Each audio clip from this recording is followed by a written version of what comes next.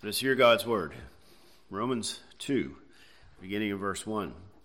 Therefore, you are inexcusable, O man, whoever you are who judge. For in whatever you judge another, you condemn yourself. For you who judge practice the same things. But we know that the judgment of God is according to truth against those who practice such things. And do you think this, O man, you who judge those practicing such things and doing the same, that you will escape the judgment of God? Or do you despise the riches of his goodness, forbearance, and long-suffering, not knowing that the goodness of God leads you to repentance? But in accordance with your hardness and your impenitent heart, you are treasuring up for yourself wrath in the day of wrath and revelation of the righteous judgment of God, who will render to each one according to his deeds.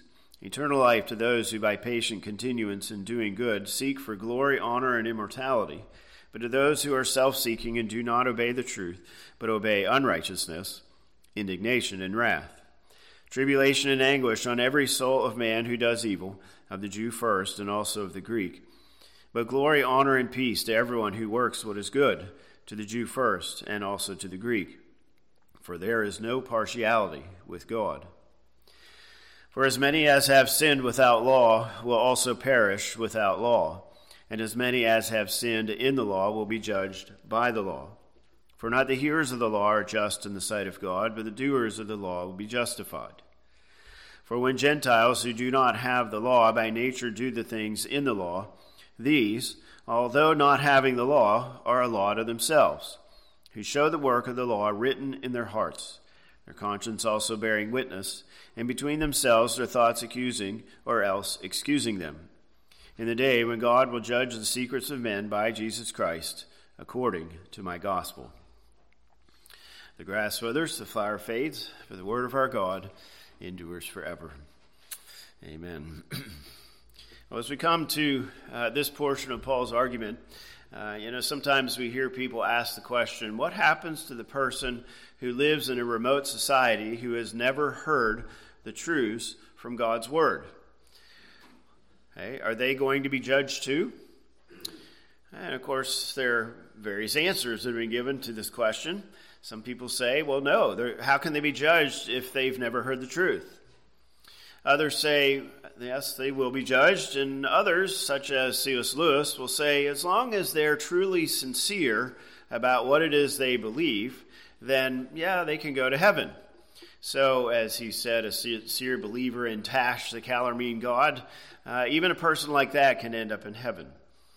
And so today you might correspond that to a sincere believer in Allah is really believing in the true God, and so he's going to end up in heaven, or something to that effect. Well, what does Paul say? What does the scripture say here? I think it's quite plain. Well, thus far here in chapter 2, Paul has exposed those who think that they are a good person, that they are nice. And he basically says, no, you're not. There are not any people who are good. It is only because God's standard is altered that anyone can delude themselves into thinking that they are a good person and God is happy with them. We receive blessings not because we deserve them, but because of God's grace and mercy. Paul then presents, you might say, the main point of this opening section, even beginning back to chapter 1, verse 18 through chapter 3, verse 20. And here, as we saw last time in verses 6 to 11, in many ways we can argue this is his main thought here, and that is God has a standard of justice, and it applies to everyone. And it's been this way from the beginning. And so whether you're a Jew or a Gentile, a Christian or a non-Christian, male or female, rich or poor, black or white, blue collar or white, whatever distinction we may want to make, it doesn't matter, because all of us are judged fairly according to God's standard. And it applies to everyone. There's not one standard for someone and a different standard for somebody else. And that standard is God expects us to be perfect. And so all the way back in Genesis chapter 2, God gave that standard to Adam. And he told Adam that he had to obey perfectly. We in our circles call this the covenant of works. Others call it the covenant of life. But the basic point is this covenant is still in place. It has never been put aside, even now that Christ has come. Every human being must obey God perfectly. We all must be holy as God is holy. And if we do, if we are, then we will receive eternal life. We will receive blessings. If we don't, we will receive wrath and condemnation. God is impartial in this way. He is unbiased in this way. His standard applies to everyone. Well, now as we come to verse 12, he continues this argument and adds in now some more ideas. And verse 12, you might call it a kind of theme verse for this subsection. And then in verse 13, he starts down the path of those who have the law, and then he stops. And in verses 14 to 16, he talks about those who don't have the law, the Gentiles. And then he returns to those who have the law in verses 17 and following. And he ends with the teaching on the covenant sign, circumcision, and how these verses are so significant in our understanding of circumcision and therefore baptism. But he begins with this kind of theme idea, you might say. And so let's read verse 12 again. It says, "For as many as have sinned without law will also perish without law. And as many as have sinned in the law will be judged by the law." Obviously, there are two opposite ideas here, right? And so some have the law and some don't. Now, what law is he talking about? Well, as I've said a number of times now, basically every word in Romans is debated in one way or another. And so some give different answers, but I think it's pretty straightforward. Those who have the law are those who have the law of Moses, the teachings of the Old Testament. And those who don't, obviously, they don't have the law of Moses. They've never been given it. And so they have not received God's special revelation. Certainly in Paul's context, this would refer to the Gentile, not to the Jew. Israel received it, the Gentiles did not. If you turn a moment here to Ephesians chapter 2, Paul says the same thing here, though he words it a bit differently. But it's the same basic idea. You may remember I've said on other occasions that Ephesians is kind of the Cliff Notes version of Romans. Well, here you go. Ephesians 2, verse 11. "Therefore, remember that you, once Gentiles in the flesh, who are called uncircumcision by what is called the circumcision made in the flesh by hands, that at that time you were without Christ, being aliens from the commonwealth of Israel and strangers from the covenants of promise, having no hope and without God in the world." And so prior to Christ's coming, the Gentiles were on the outside, and they didn't receive any of these blessings, including the law of Moses. And yet Paul says here, even though this is true, when the Gentile sins, and he doesn't have the law of Moses, he's still judged according to God's standard. Right? His standard applies to everyone, including those who never read the Scriptures. Now, how is this the case? Well, remember what we saw in chapter 1. And let me read again at the end of verse 18, right? "Men suppress the truth in unrighteousness," verse 19, "because what may be known of God is manifest in them, for God has shown it to them.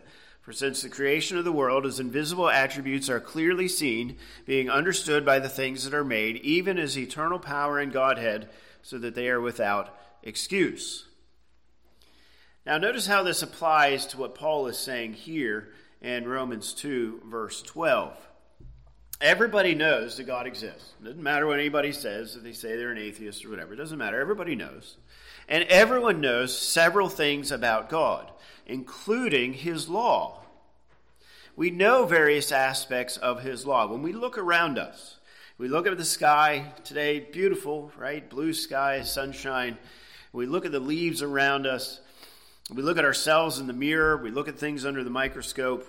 Hey, whatever it is. Whenever we see these things, we not only know that God exists, but we know that God is the only true God, and so therefore I am responsible to worship him. I am to love God with all my heart, soul, mind, and strength. We know that just by simply looking around us. We know that law. Furthermore, when we look around us and we see how much God cares for the things that he has made, not only in his creation, but in his providence, as he cares even for the unbeliever by providing food, shelter, and clothing, and so forth. Because we see God caring for everyone, even those who don't believe and trust in him and so forth and obey him, okay, you see then that we are to love our neighbor as ourselves. You see the summary of the law, loving God and loving our neighbor, we see that just because of what God has made. And of course what God does providentially. We can look at the laws in mathematics. We can look at the laws of physics, the law of gravity. There are laws that God has put into place. So therefore, right, the Gentile still has law in this sense. And deep down he knows, she knows, that we must obey the true and living God. All right, now, let's look at the contrast here in the verse. The contrast, of course, are those now who have the law. As he says it here, as many as sinned in the law, is how the New King James says it. Your translation may say with the law or something like that, will be judged by the law. And so to be in the law or with the law means to have the law. The law of Moses in particular, but of course all the scriptures ultimately. And so those who then sin among the Jews who have received God's law are going to be judged by that law. Again, you see Paul's main point here. He's impartial. There's not one standard for a certain group of people and a different standard for others. God is impartial. Whether we have the law or not, obedience is what matters. Do we keep God's standard or not? Okay. Or to put it another way, do we obey that which we know? Jews obviously know more than the Gentiles. Okay? Those who go to church today know more than those who do not. And so we're going to be judged according to what we know. So Paul is saying two things here. On the one hand, the person who never goes to church doesn't have the Word of God, and yet he does have knowledge of truth and is going to be held according to that knowledge. We have much more, and we're going to be held according to that. Okay? And so those who know many things in the Scriptures are going to be judged more strictly compared to those who have less. Or to put it another way, those who know many things about the Scriptures are more evil sinners when they sin compared to those who know less. Now, remember what we saw last time in verse 9. Paul says, tribulation and anguish on every soul of man who does evil, of the Jew first and also of the Greek. This was a shocking statement. The rabbis didn't say these things. Now, the prophets did before that, of course, but Paul is saying something that would have shocked his listeners, his readers. Okay? But that's what he's saying. We are held really now, verse 12, to a higher standard. That's why the Jew is judged first. Now, we do this in everyday ways. We hold a sixth grader to a higher standard than a first grader because that sixth grader knows better. Or we hold an 18-year-old to a higher standard than, say, a 13-year-old. So if an 18-year-old commits a crime, they're held to an adult standard. A 13-year-old typically is not. They're a juvenile. Maybe they're warned or something like that. Yet sometimes a juvenile is treated like an adult because they should have known better. But we have the same kind of idea. It's a basis of what we know and what we don't know here. Now, this doesn't completely fit with Paul's words, but it certainly is along those lines. The degree of severity of judgment is based on the degree of revelation. That is why the Jew, or the believer, is judged first, because we know better. So, overall, Paul's point is simply this. The Jews have been given God's word, the Gentiles haven't. Okay? And yet God is judging according to whatever somebody has. He is impartial. All right, now as I said before, this is kind of the theme idea. Now he develops this. There's more to say. And the first thing he says is in verse 13. And it seems a bit awkward because he expands on it then in verses 17 and following. But he puts it here, and so let's address it here briefly then. In verse 13, for not the hearers of the law are just in the sight of God, but the doers of the law will be justified. All right, so Paul begins now this word to the Jew, the one who has the law, right? He's going to turn to the Gentiles and back to the Jew. But notice how this verse has to apply to the Jew. Because how can a Gentile hear the word read? They don't have it. So he's clearly talking about the Jews in this verse. Or again, if we would apply it today, he's talking to the Christian who has the Scriptures. All right, now, what Paul says in this verse is not all that unusual. On the one hand, there were some rabbis, we have some documentations that would say the same thing that Paul says here in verse 13. So it wasn't shocking like verse 9 was, for example. On the other hand, there was the common understanding of the law that Paul is addressing here. And again, he'll say more about it in verses 17 and following. And the idea is simply this. I have the law of Moses, I possess it, or I hear it read at synagogue, and so therefore that's enough. I'm right with God. God gave it to us. We hear it read every Sabbath day. God's happy with us. That's the basic idea. Now let me pause and just say this here a moment. We are so used to having all kinds of scriptures, right? Every pew here has multiple Bibles in it. Probably every one of us here has multiple copies, and you probably have one on your phone here and so forth. And yet, back at this time, typically, if they had all the Old Testament, it was in the synagogue. And some synagogues did not have all of the Old Testament. They only had portion of it, like the Pentateuch or maybe the writings or something like that. And so when Paul says here about hearing it, that's part of the reason why, right? They don't have it at home to read it. Somebody reads it for them when they go to synagogue. And so they would have their continuous readings like we've been doing here reading through the New Testament. All right, now, back to our point. We can make some application for ourselves here today by talking about the Scriptures, but we can also expand on it here in this way. For professing Christians who think that merely coming to church is enough to be right with God, or just having your name on a church roll guarantees we're going to be in heaven, or for those who think that my baptism externally is sufficient, or I wear a cross, or not many years ago, it was the WWJD wristband. Or today, maybe it's those who have a Bible verse or some Christian symbol tattooed on their arm.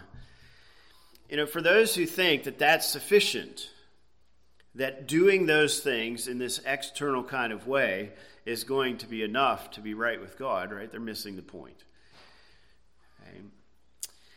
But let's take it now another step here.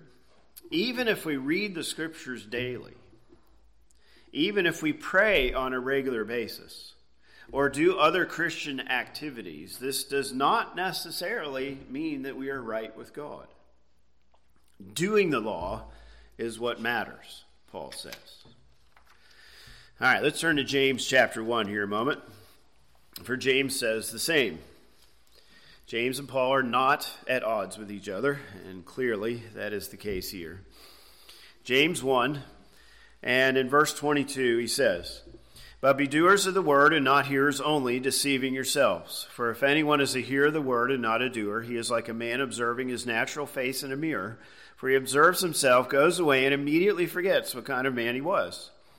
But he who looks into the perfect law of liberty and continues in it, and is not a forgetful hearer, but a doer of the work, this one will be blessed in what he does.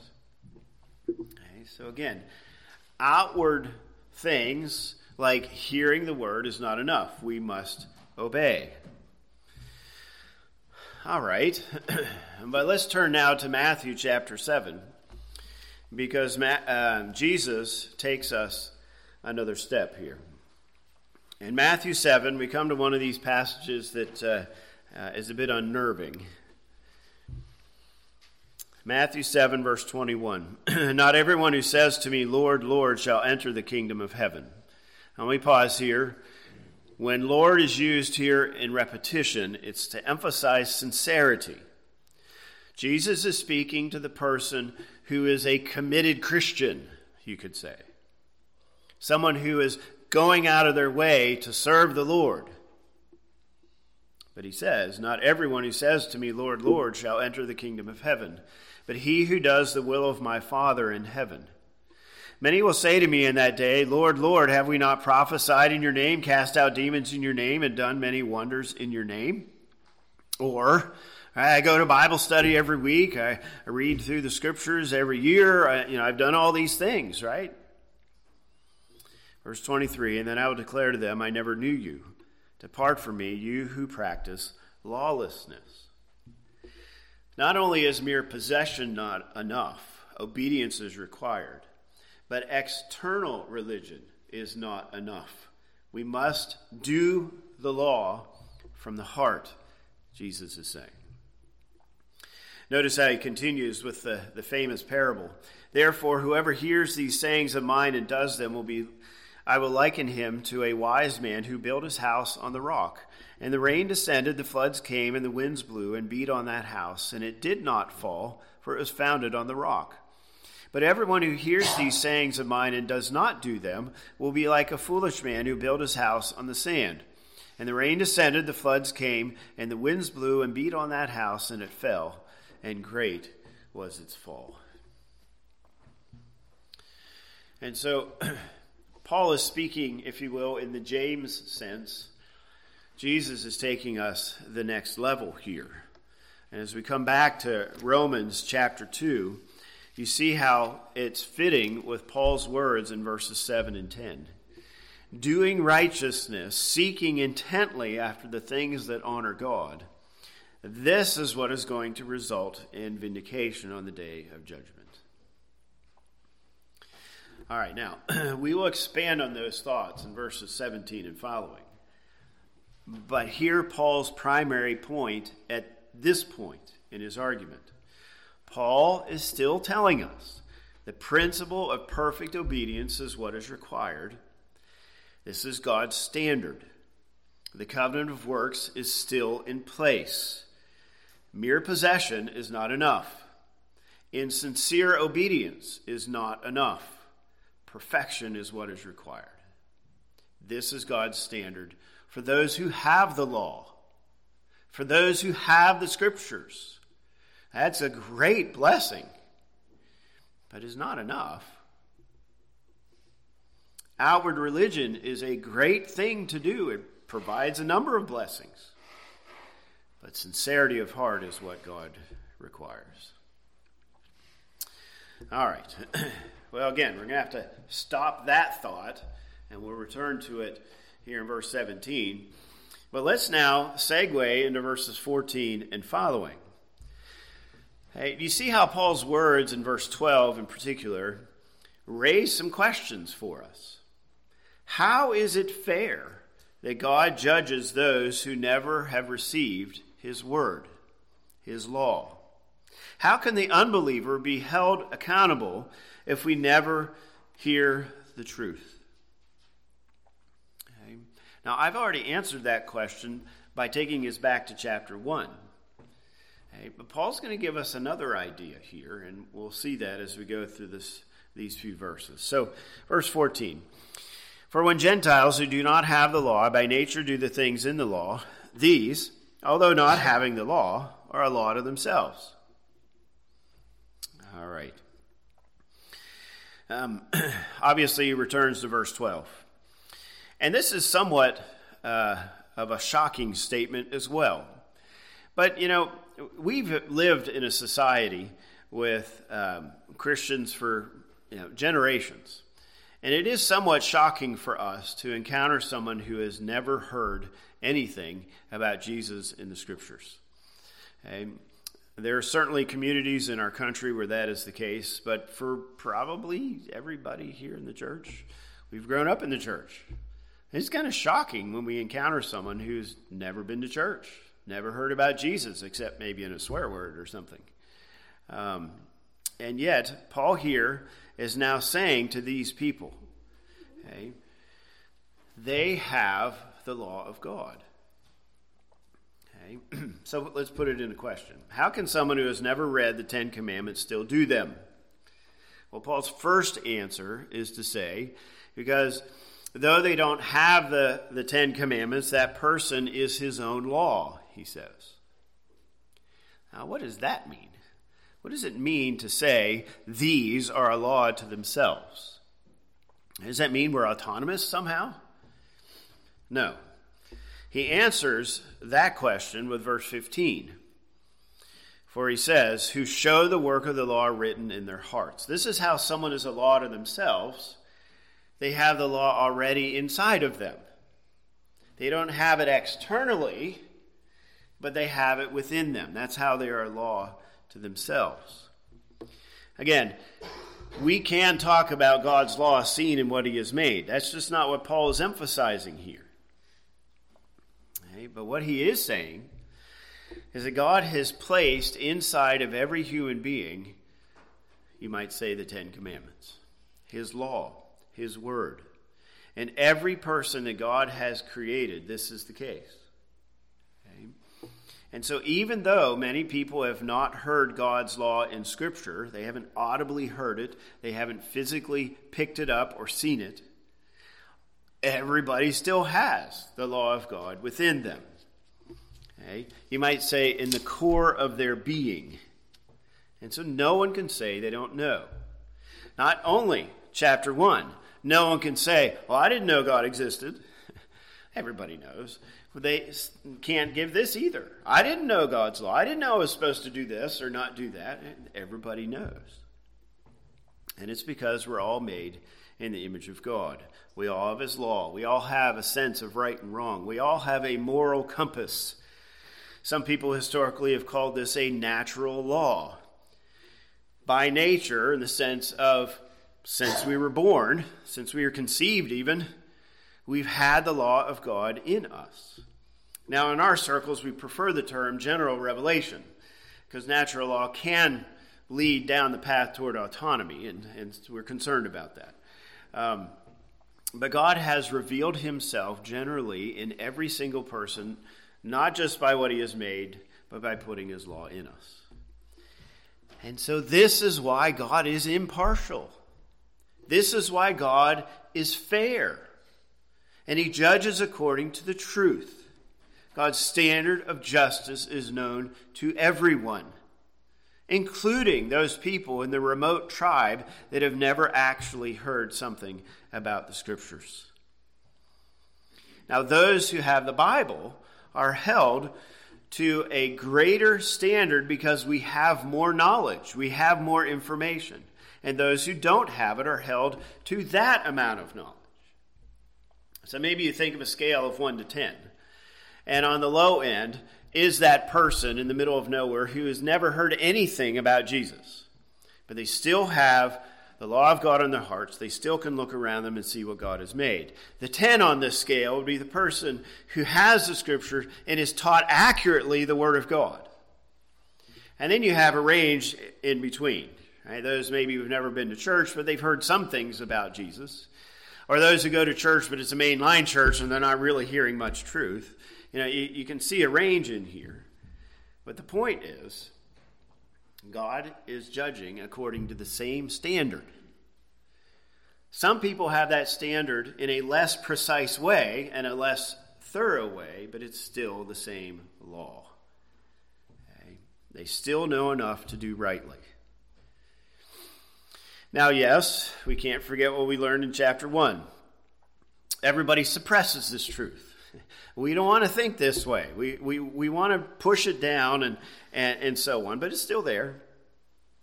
And so not surprisingly, every culture in the history of the world have had standards of right and wrong. And as you look at them, most of them follow what we see in the Ten Commandments, especially what we call the second table of the Ten Commandments. The nations surrounding Israel at the time, in the Old Testament and even in Jesus' day, they had laws forbidding adultery and stealing and lying and murder. Even in our nation, that has been so intent in the last generation to remove the seventh commandment from the criminal code, people still know it's wrong to have affairs, even though there is affair.com if you want to have one. Deep down, everybody knows that this is not right. Everyone knows that open marriages do not last, and it leads to hurt and jealousy and so on and so forth. Another example would be this. Everyone knows that a man cannot be a woman, no matter how many drag shows they try to do or whatever. Everyone knows that a man who competes in women's sports, that's just unfair. Everybody knows a man going into a woman's bathroom, even if he's dressed like a woman, that's just not right. People have tried to convince themselves it's right, but deep down, everybody knows this is not the right way of doing things. You don't need God's law to know that. All you have to do is look at a man, look at a woman, right? We're different. It's that simple. But let's turn to Deuteronomy chapter 22. Because God does give us a specific law in these ways. Deuteronomy chapter 22. And give a few examples here in this way. For this one, look at verse 5. A woman shall not wear anything that pertains to a man, nor shall a man put on a woman's garment. For all who do so are an abomination to the Lord your God. Now, we can debate whether or not women should wear pants and so on, okay. But the main point is, right, men should not dress like women and vice versa. Everybody knows this. Okay? No matter how much pride they talk about, hey, it's pridefulness and sin, of course. Look at verse 8. When you build a new house, then you shall make a parapet for your roof, that you may not bring guilt of bloodshed on your household if anyone falls from it. Here is the explicit law that God has given to Israel and to us. Okay. Now, let me give a little background here. You remember in Israel, most of the time they had flat roofs. And so they would use their roof for social gatherings or whatever it was, right? And so put a fence around the edge of it so nobody falls off and gets hurt. That's the specific law. But don't we see unbelievers doing the same thing? Who've never heard Deuteronomy 22, verse 8. Right? They put fences around their pools. They don't want kids to fall in accidentally. We put railings along our highways. We put fences around our pastures so the bull doesn't get out and gore somebody. I mean, people do this. It's just natural. You don't need the scriptures to tell you to do these kind of things. Because God put it in here. He put the sixth commandment in here. We are to preserve life. And everyone knows that. We may suppress that truth. But do you see the point? I'm not saying we don't need the scriptures in an ultimate sense. But do you see what Paul is saying? Okay? Even the person who doesn't have Deuteronomy 22 verse 8 knows what God's law is and is going to be held to the standard of preserving life. And if they don't do that, they're going to be punished accordingly. Not surprisingly, our criminal code has that very thing. If a construction crew is working, they don't put up barriers and somebody falls in or drives in, they're going to be held accountable for that. We know that that's the right thing. One more example here. If you look down at, or up at verse 1, Deuteronomy 22, verse 1, you shall not see your brother's ox or sheep going astray and hide yourself from them. You shall certainly bring them back to your brother. God is specifically saying, love your neighbor. Help them when they're in need. But again, I know a lot of people who are not professing Christians, and as far as I know, they haven't heard Deuteronomy 22, verse 1, and yet they help their neighbor in need, don't they? Again, it's because God wrote it inside of us, as well as we look at the things he has made. And so as we look at these particular points, do you see Paul's overall point? God is fair. He's not judging us with a different standard. Now, he is judging differently in the sense that some people have more clarity than others, and so they're held to a higher standard in that sense, but it's the same standard. Okay? And so unbelievers are not judged by a standard they don't know. They have the so-called natural law. They have general revelation in creation, in providence, and it's God's law is written in our hearts. No one is ignorant. No one has any excuses. And so whether you have the truth by grace or by nature, whether you have the truth through special revelation or general revelation, everybody has enough to be held accountable. And in this particular point, everyone has enough to know what God's standard is. And that standard is perfection. He requires us to serve him, to obey him in every single way. Okay. So, what does this mean for us? Well, all kinds of things. But remember, when we are studying the scriptures, part of what we are doing is believing what it says. This must be in our understanding. But you see how then this can impact how we are relating to others. Remember, we saw some of these teachings in Romans 1 impacts how we witness to people, how we evangelize, how we do apologetics. Well, the same is true here. This understanding is going to impact when I am speaking to an unbeliever. Okay? Because deep down they know the truth. We know they know the truth. And so approach them in that way. All right. Well, as always, there's much to say. But here is the main idea. And so next time we will expand on verses 14 to 16 and look at Paul's other points that he makes in these verses. Let's pray together. Our Father and our God, we thank you for your word and what you teach us here. We praise you that you are the one true and living God, that you are over all things, as maker, as sustainer. And we praise you, Lord, that you are abundantly known in the things that you have made and what you have placed within us, being made in your image. And so, Lord, we pray that we would come to see you as impartial, as judging according to truth. And may this impact not only our knowledge, but then as we witness to those around us, as we come to them with the truth, may we witness consistently with your word. Lord, we also then ask that you would help us not merely to hear your word, but to do it.